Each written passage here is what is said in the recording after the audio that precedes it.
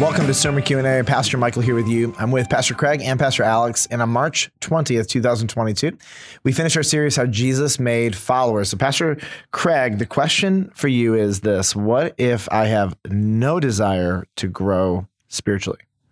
That's a problem. So it's a good question because a lot of us know Christians, people who call themselves Christians, or let's say followers of Jesus, all right? So these are people that claim to be followers of Jesus that are just not living it. And so the question is that actually a possibility? When you come to know Christ as your Savior, you're given this incredible gift. The Spirit of God comes to indwell you. When that happens, your desires change. You know, you receive the fruit of the Spirit. It's packaged deal: love, joy, peace, patience, kindness, goodness. You get all of it. And he begins to do a work in you to create you more into the image of God. All of this is clearly laid out in Scripture. Some people will fight against that as they grow in their relationship with God, because he's going to put fingers on areas that need work or conviction. His whole purpose is to lead us into truth and convict us of sin.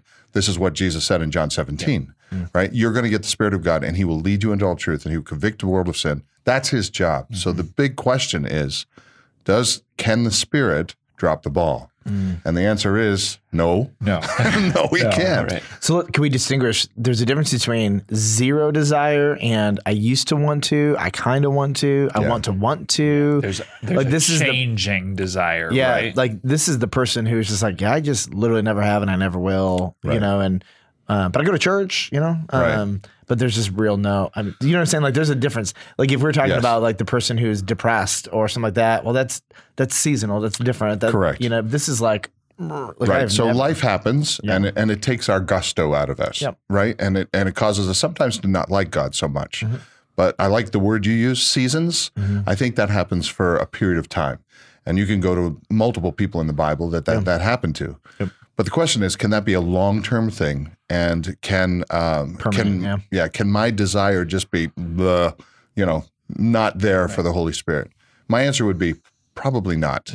And if you're comfortable living in that kind of a world, then that probably says something more about the fact that you're probably not a follower of Jesus. Because the Holy Spirit does create a discomfort with our lack of growth. It's right? his job. That's his job, right? Yep. And Jesus said it's really more important that I go away so that you can receive the Holy Spirit, because he will do this in you. He will create a redeeming area around your life on a regular basis. And the more that happens, if you're a true follower of Jesus, the more you're going to want it. So in Scripture, we're told that there is a weaker brother, right? These weaker brothers, weaker sisters, weaker people in the faith could be at any point of their relationship with Jesus. It could be years into it, or they could just be starting out. But since the Bible acknowledges that, then we know that, okay, there's some people that struggle with their desire to grow more into an image of Jesus. But the key is the Bible never commends the weaker brother. The Bible never says, oh, you're a weaker brother, let's be gentle to you.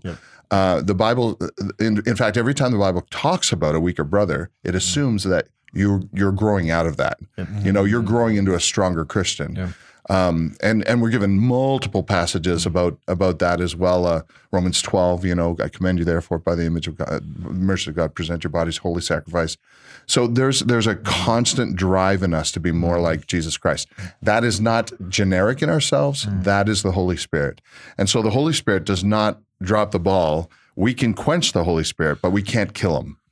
So he is going to be at work in our lives, no matter what, if we are a true follower of Jesus Christ. And he is more powerful than our apathy. So no matter what season we're going through, especially if we're falling away or we're getting caught in a sin that easily besets us, his job is to pull us back. The minute we need to start worrying is when we don't feel the conviction anymore.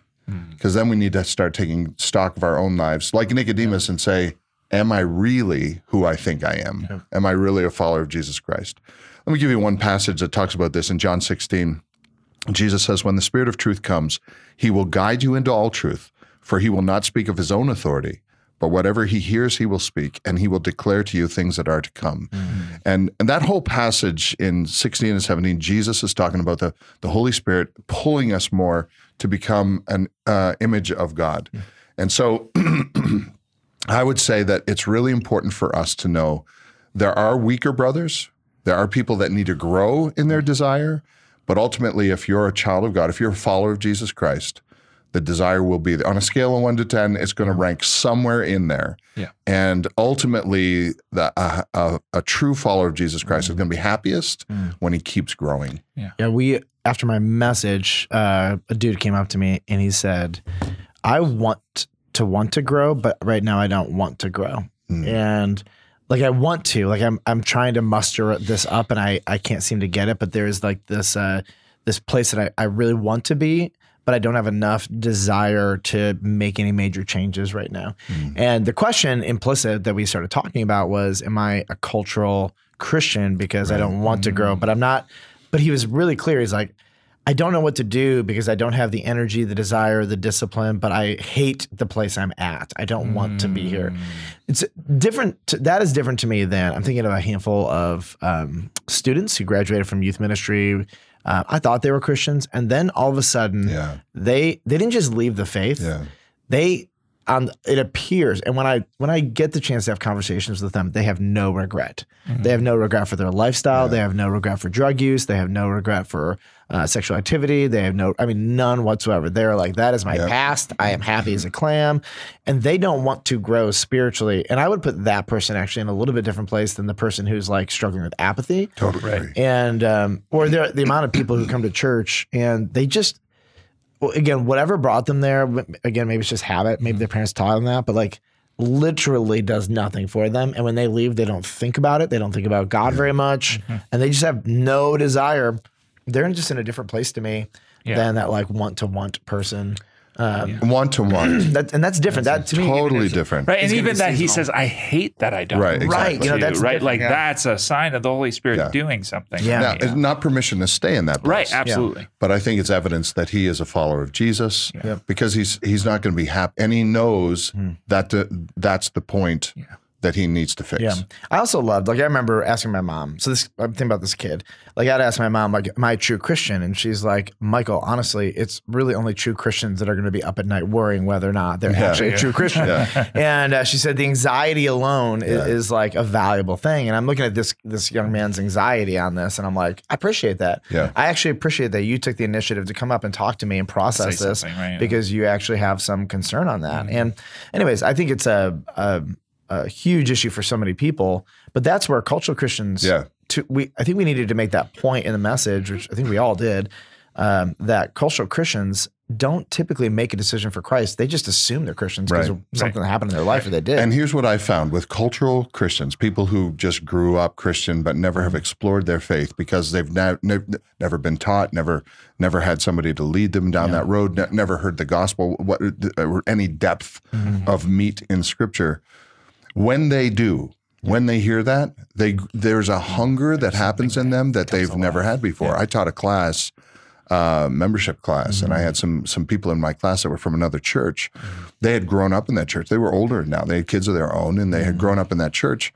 And they were something happened at the church building, so they were visiting us for a while they were repairing the building. So they're in our membership class because they wanted to know what we believed.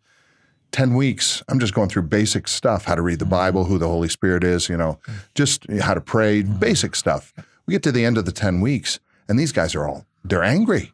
And one guy bangs on the table and says, I'm angry. I'm thinking he's angry at me is what's going on. But no, I said, okay, why are you angry? And he said, because I've never heard this before. And he's eating it up. And he got involved with our church and became a very active member of our church. But again, the point is not to pull people from other churches.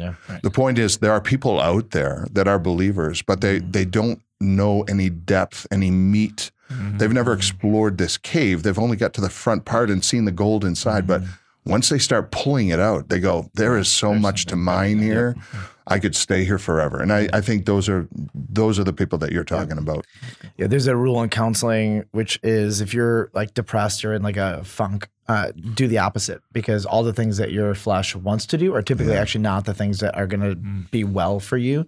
And I would just counsel somebody, if you're in that position, start doing the things that healthy people do, and it'll be hard at first, and get some help, get some accountability, get some counseling, figure out the why. But I mean, at the end of the day, if the Holy Spirit is in you, he is going to support and champion you Exactly. as you start to do the opposite. The Spirit bears witness with our spirit Yeah. that we belong to God. Yeah. And that's going to happen no matter what level you are in your relationship with God.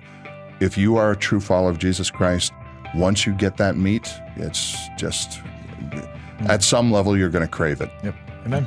Amen. Well, thank you guys. That's fun. Thank you for joining us. And we're going to be back here on Sermon Q&A with many more questions to come.